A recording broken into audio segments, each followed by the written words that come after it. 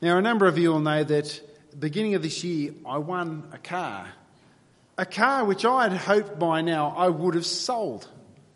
But it's actually not even still quite ready to do that.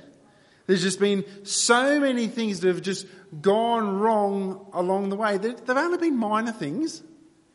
But anything that needs to get done, at best they say 1 or 2 weeks until you can even book it in to get it done. And I thought this week, all going to get sorted out. They were going to put the original factory wheels back on. The guy who had been fixing up the suspension, he was about to go away for a while for his birthday. So I thought, I'm not going to waste any more time.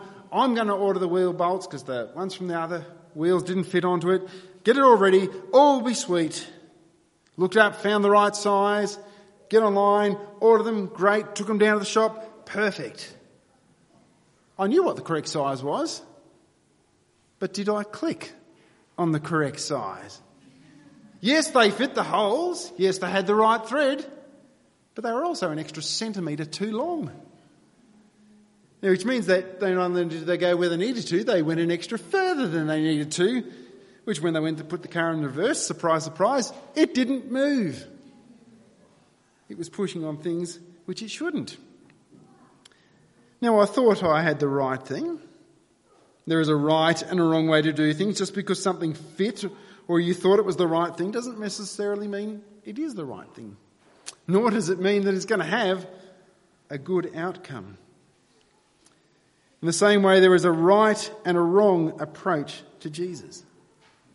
A way that you might think is right may not be right. Now, Jesus is more than just his name.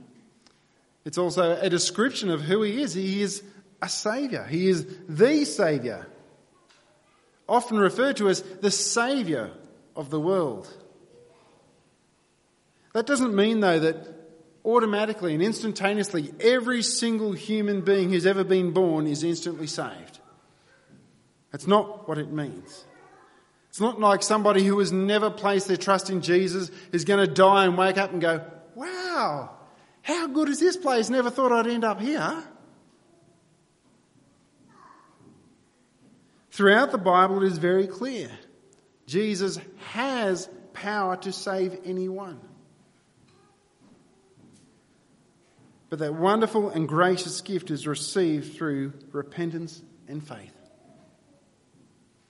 John chapter 3, one of the most famous verses in the Bible, also makes it very clear that nobody will escape judgment by any other means than faith in Christ. For God so loved the world that he gave his only Son, that whoever believes in him should not perish but have eternal life. For God did not send his Son into the world to condemn the world, but in order that the world might be saved through him. Whoever believes in him is not condemned, but whoever does not believe is condemned already, because he has not believed in the name of the only Son of God. Just a little bit later in that chapter of John chapter 3, he spells out that believing doesn't just mean to agree with some certain bits of factual information about Jesus. If you believe something, you live in accordance with it. In verse 36 it says, whoever believes in the Son has eternal life, but whoever does not obey the Son will not see life, but the wrath of God remains upon him. John is highlighting that to genuinely believe is not just to believe facts and be unchanged by it, but there is a connection between belief and obedience. Now, sometimes I think when we're sharing the gospel, there's a question that goes through our mind. Who is most likely to believe? Now, we might start weighing up in our minds, who is most open to talking about spiritual things? Who is least resistant? Or we might think, whose life is kind of as close as possible to what the Christian life looks like. It's going to cost them little. It's like a small extra step. Now, we kind of think in our mind that if the cost is little, the person is going to be more likely.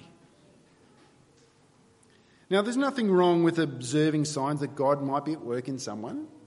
The fact that they're willing at least to dialogue in that sense might be a sign. But it's a major problem if you only speak of the gospel to people who you perceive that God can work in their life. It's a major problem if you've drawn up a ledger, even if it's in our mind, of those who God can save and those we believe God cannot save. Because, brothers and sisters, you do not have a weak, limited Saviour who has some that are in the too hard basket, too wicked, too sinful. So please don't live like we have a weak and limited Saviour. We have a mighty Saviour. There is nobody that he cannot save. There is no situation that is too hard for him. The phrase lost cause does not exist in Jesus' vocabulary. In this passage we see Jesus heal, save many who the world would say lost cause, too far, too much. And his language toward them is not begrudging, but rather affectionate and personal.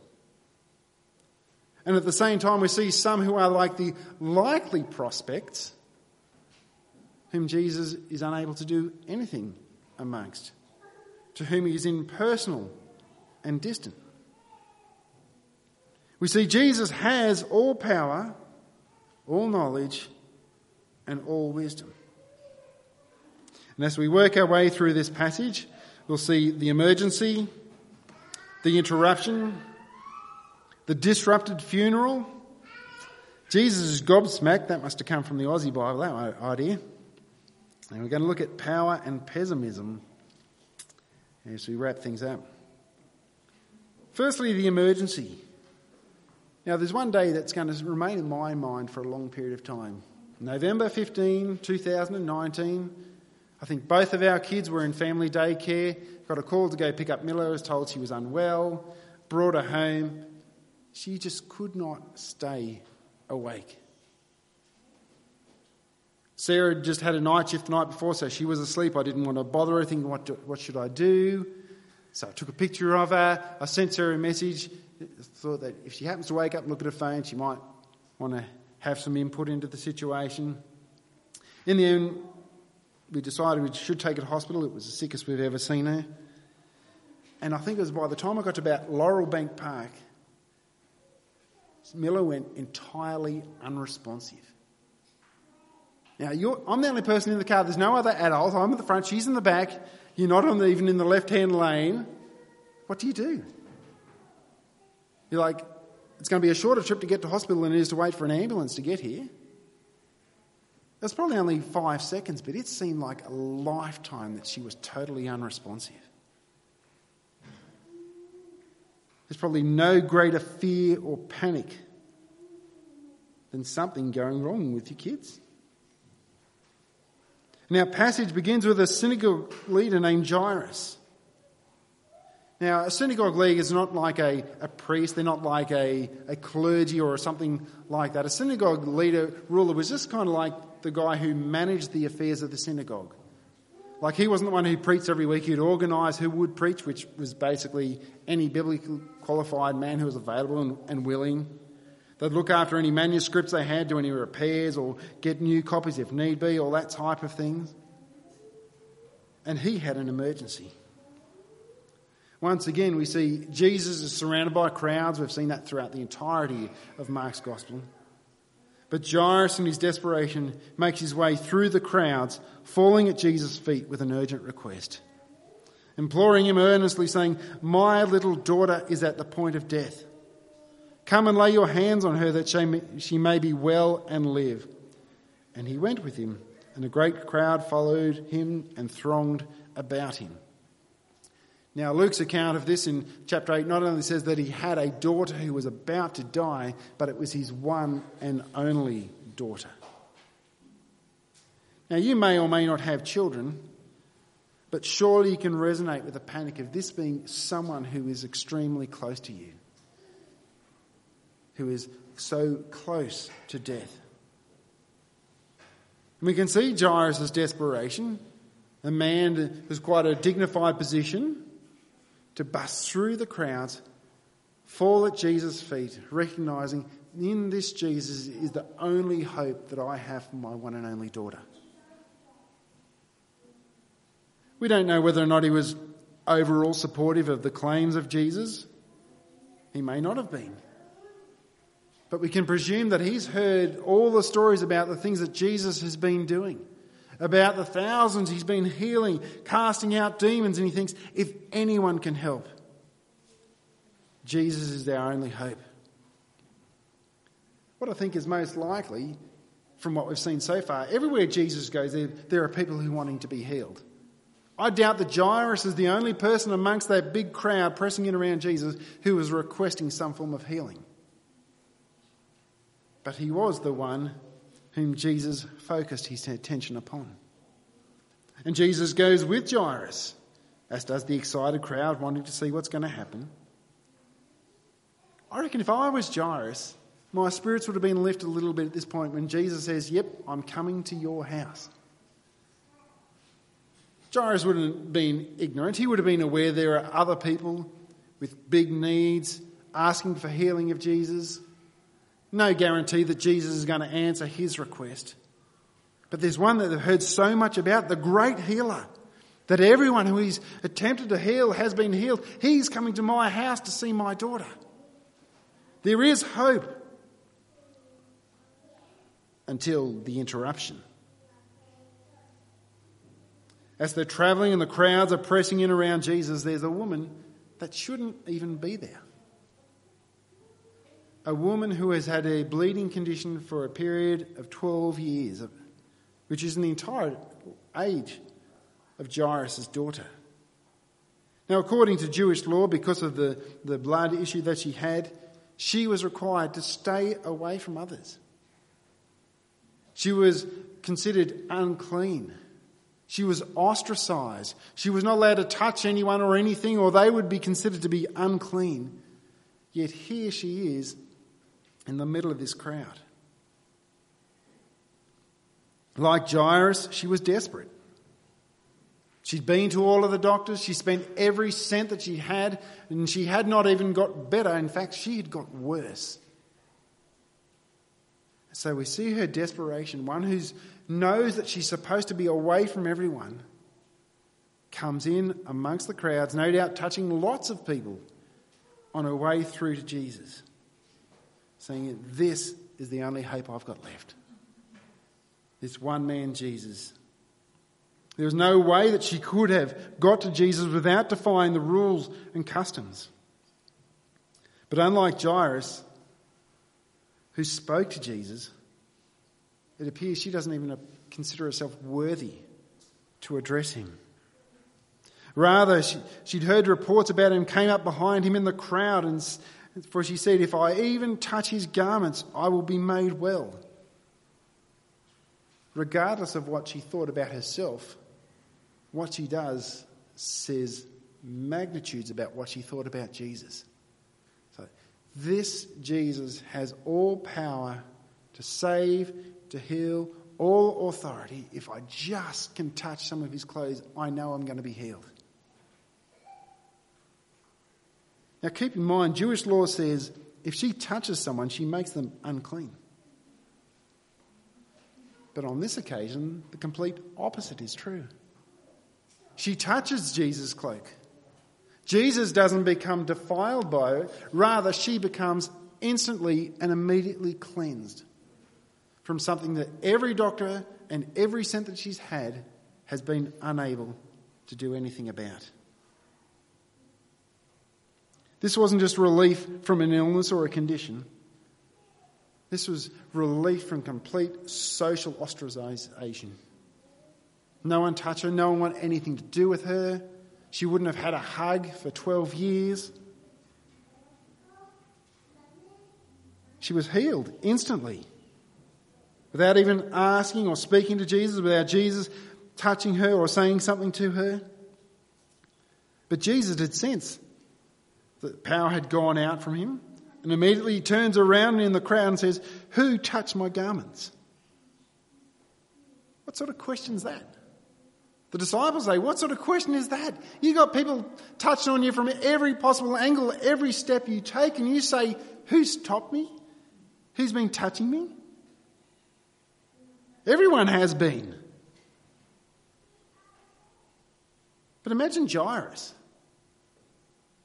He's like, this guy is supposed to be coming to heal my dying daughter, and in the middle of the crowds pressing on him, he's asking who's touched him. Jesus, focus on your A game, take a big arm, we're going straight to the house. But in response, this once ostracised woman falls before Jesus, identifying herself as the one who touched her. And there's one whom everyone had looked down upon, kept away from, probably even had given names to her.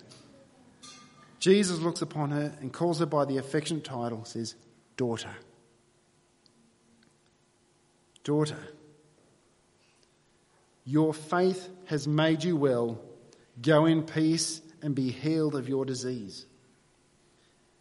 Now, one thing we miss in our English translations is literally says, daughter, your faith has saved you. Now, often there are times when Jesus heals people, he uses this language. But does he mean to communicate you have been saved from your illness, or that you have been saved from your sin? And people often jump into two different camps on that one. Like if he was to be saying to her, you've been saved from your sin, you could think back to the example of the paralytic in Mark chapter 2, the one that in their desperation they dug through the roof to lower him down. And in Mark chapter 2 verse 5, when Jesus saw their faith, he said to the paralytic, son, your sins are forgiven. In response to their faith, and again we don't know the content of that faith, there's not even a record of the guy asking for his sins to be forgiven or recognising his sins. And Jesus says, son, your sins are forgiven. Both of them, there is a connection between your faith has made you well, your faith, your sins are forgiven. But in both cases, the content of that faith is not articulated.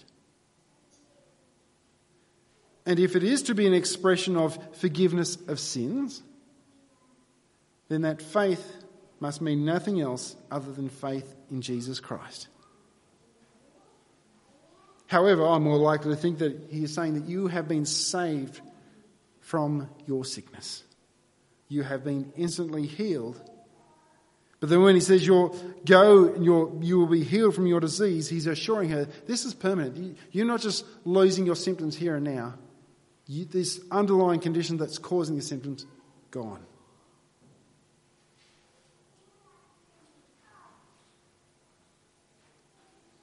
And in the middle of Jesus speaking, a report then comes that Jairus' daughter has died.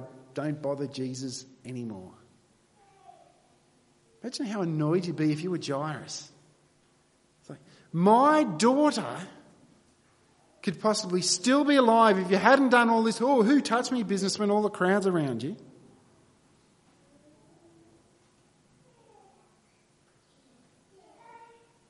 Don't bother him. From Jairus' perspective, there couldn't have been a worse interruption. Now, we often think of interruptions as being a bad thing. But sometimes they can actually be a good thing, and we don't see the way in which they're a blessing, and we might look at that a bit later. At first, we're going to look at a disrupted funeral. I think if there's any event you're going to disrupt, funeral's probably not the one to go for. But in response to the news that she's died, Jesus says, do not fear, only believe.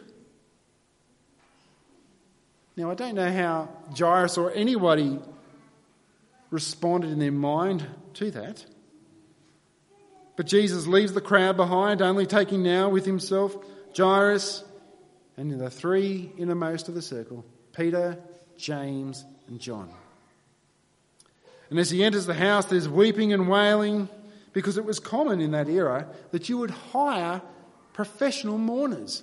There were people who, for a job, would gather at funerals to mourn, to weep and to wail.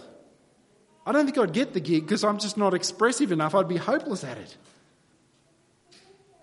But just imagine the looks they would have given Jesus, who arrives on the scene.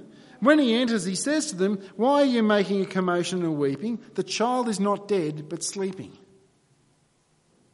Now, they might have known who Jesus was. They might not have known who Jesus was. But they're probably thinking, and it does say that they laughed, they're probably thinking, we do this for a living. We know the difference between a girl who is asleep and a girl who is dead. But now Jesus dismisses even more. Remaining in the room, it's now just Jesus, Peter, James, John, Jairus, and his wife. Now, the disciples have seen Jesus heal many people from sicknesses. They've seen him cast out demons. But this girl's dead. She's really dead. She's not asleep. She's not in a coma. She's genuinely dead. But they've already seen Jesus do things go beyond their expectations. Remember last week when they were about to face impending death on the Sea of Galilee, and Jesus calmed the wind and the seas, and they were both instantly still. And they're like, who is this man that even the waves and the wind obey him? And now, just with the simple words, Talitha Kumi, little girl, come up. What to them would have seemed ridiculously impossible, she just gets up, begins to walk. And I love the other minor detail. Jesus insists that food be brought to her. Isn't that a minor thing that it gets recorded there? Jesus is interested not only in the big, massive things, and you can't get much bigger than death, but also, she's probably hungry, get her something to eat. I think our prayer lives would benefit from remembering that Jesus is interested in the whole spectrum of our life, from the big, massive, to the little and tiny. Because I think sometimes we fall into the trap of not wanting to bother Jesus with one or the other. Either we think this one is way too big.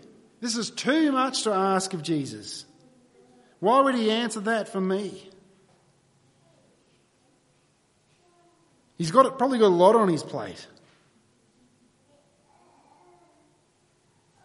Ask him. He's omnipotent. He can deal with it.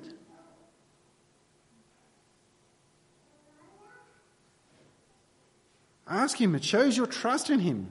You don't have to insist that he does it, but you need to trust that he's certainly capable and able. Or we might go the other end of the spectrum. We might think, well, I've got this thing going on in my life, but it's pretty insignificant. Nothing like all these other people are going through. I won't bring that before Jesus. Don't want to bother him with something like that. He'll be like, how could you sort that out yourself? No, he's not. If anything, biblically, you'll see there is a pattern that values how God's people deal with little things. How we trust him in little things may become a reflection of how we trust him in big things. And if anything, seeing Jesus actively involved in the little things that we bring before him may give us confidence to come before him with the big things.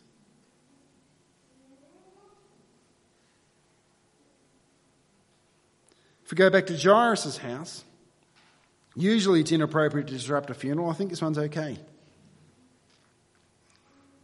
No surprise, once again, the people are amazed. That's fair enough, as you and I would be if we were there and someone who was dead was brought back to life. We see it throughout the Gospel of Mark, people are being amazed at Jesus. But as we flip to Mark chapter 6, we find it's Jesus who is amazed. We've seen crowds marvel, be amazed, astonished at Jesus' teaching, at the things at which he did. But there are two occasions in the Gospels where Jesus marvels. One here in Mark chapter 6 and the other in Matthew chapter 8. When he sees the faith of a centurion who has a servant who's unwell, and Jesus says, I'll come to your house And the centurion says, I'm not worthy to have you come under my house. I'm just a guy under authority. I know you just say the word and things get happen. You could just say the word and my servant will be healed. And Jesus marveled and says, I have never seen a faith like this in all Israel. Jesus returns to his hometown of Nazareth, and he's done exactly what he's done before. Back in Capernaum, he's preaching in the synagogue.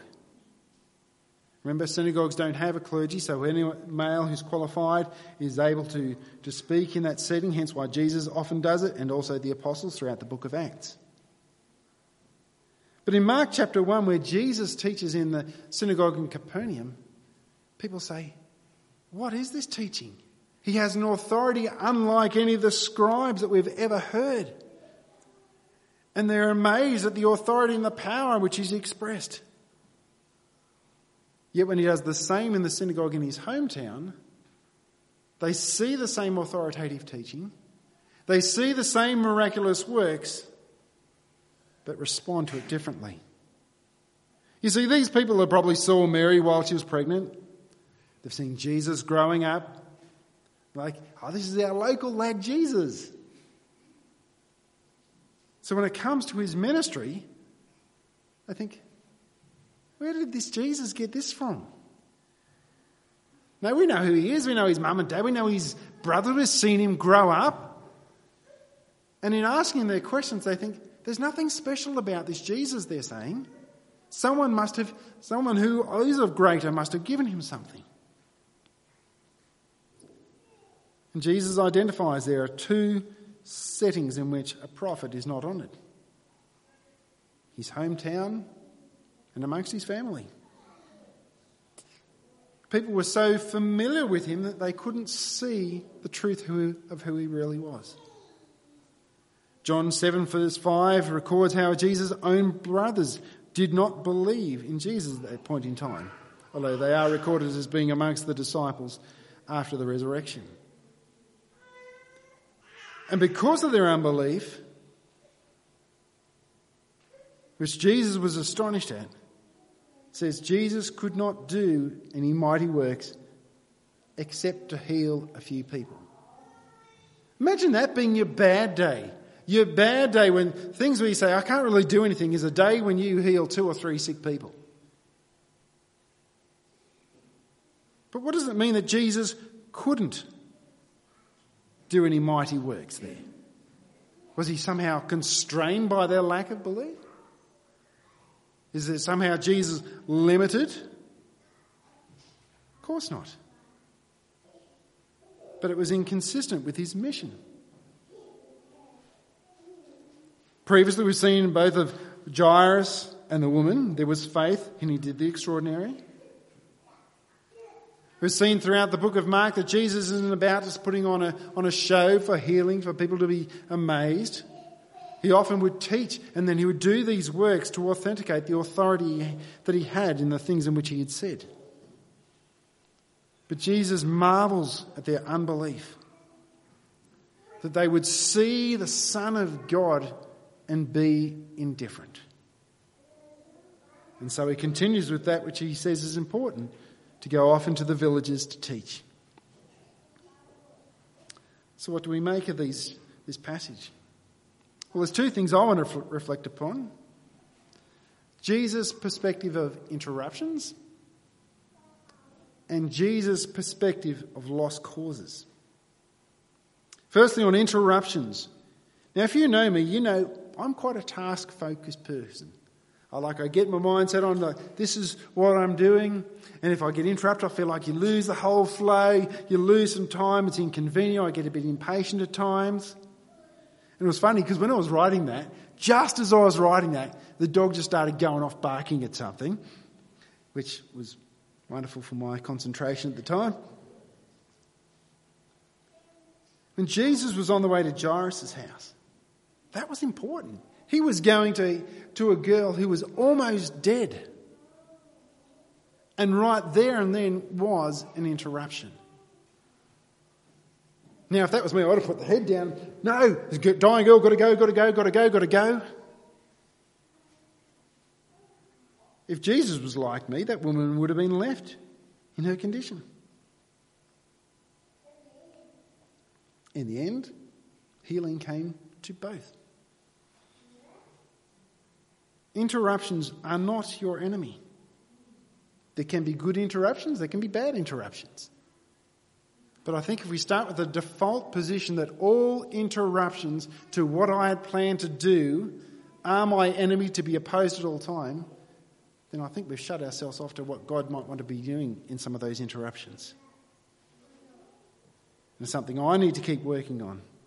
Praying, God, help me to discern when you want me to be interrupted, that I might actually see what is around me. And then secondly, his perspective on lost causes, a phrase not found in Jesus' vocabulary. Because just think about some of the things we've looked at the last couple of weeks. We've seen him with the disciples, out on the sea, experienced fishermen, the boat's starting to fill with water, and they say, don't you care that we're going to die? They've decided, no, lost cause, we're going to die. Jesus calms the sea, calms the wind. There's a demoniac, has a legion of demons that nobody can bind. They put chains on him. They can't. He just busts out of them. And Jesus says, come out of him. And he sits, fully dressed, in his own mind, at Jesus' feet. You've got a woman who's been outcast by society for 12 years with a bleeding condition, tried every medical avenue, lost every penny along the way, instantly healed just by touching Jesus. And a girl who was dead. Every single one of these that we would have deemed to be lost cause was easy. It was just part of it.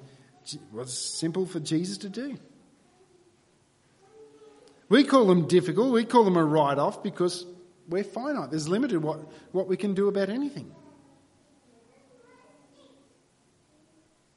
Sometimes we need to ask, who have we written off?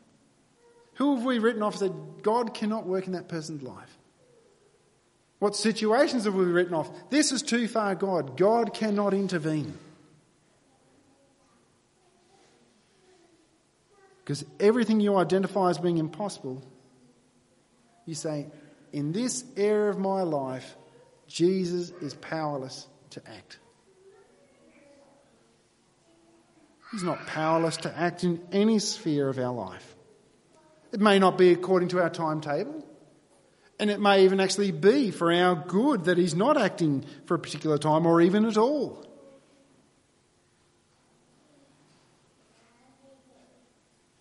But any single person, myself, yourselves, anybody, regardless of how you perceive them, are not outside of the saving power and grace of Jesus. Nor does he do it begrudgingly, where he thinks, you have been so wicked. You've shown such contempt towards me, but I know I did say that if you believe and you turn to me in faith, then I suppose I'd better do it. No, he would speak in the way in which he spoke to this ostracised woman.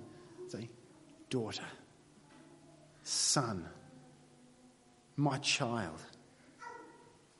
He has compassion, love and mercy for all who seek them, whatever the background. The only setting where Jesus was not actively at work wasn't amongst the ones that were write-offs or seemingly impossible. It was amongst those who thought they knew who Jesus was, but hadn't responded to him in faith. That's quite confronting.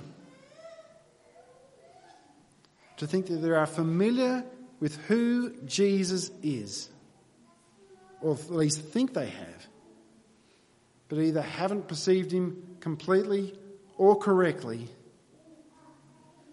and as a result, they refuse to repent and turn to him in faith.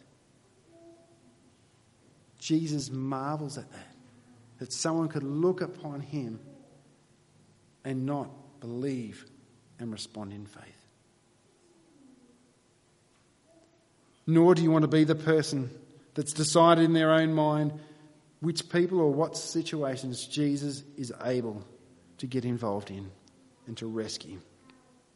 I wanted to close with a reminder of some of the wonderful words of Ephesians 3.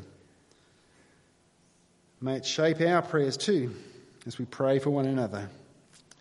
For this reason I bow my knees before the Father, from whom every family in heaven and on earth is named, that according to the riches of his glory he may grant you to be strengthened with all power through his Spirit in your inner being, so that Christ may dwell in your hearts through faith.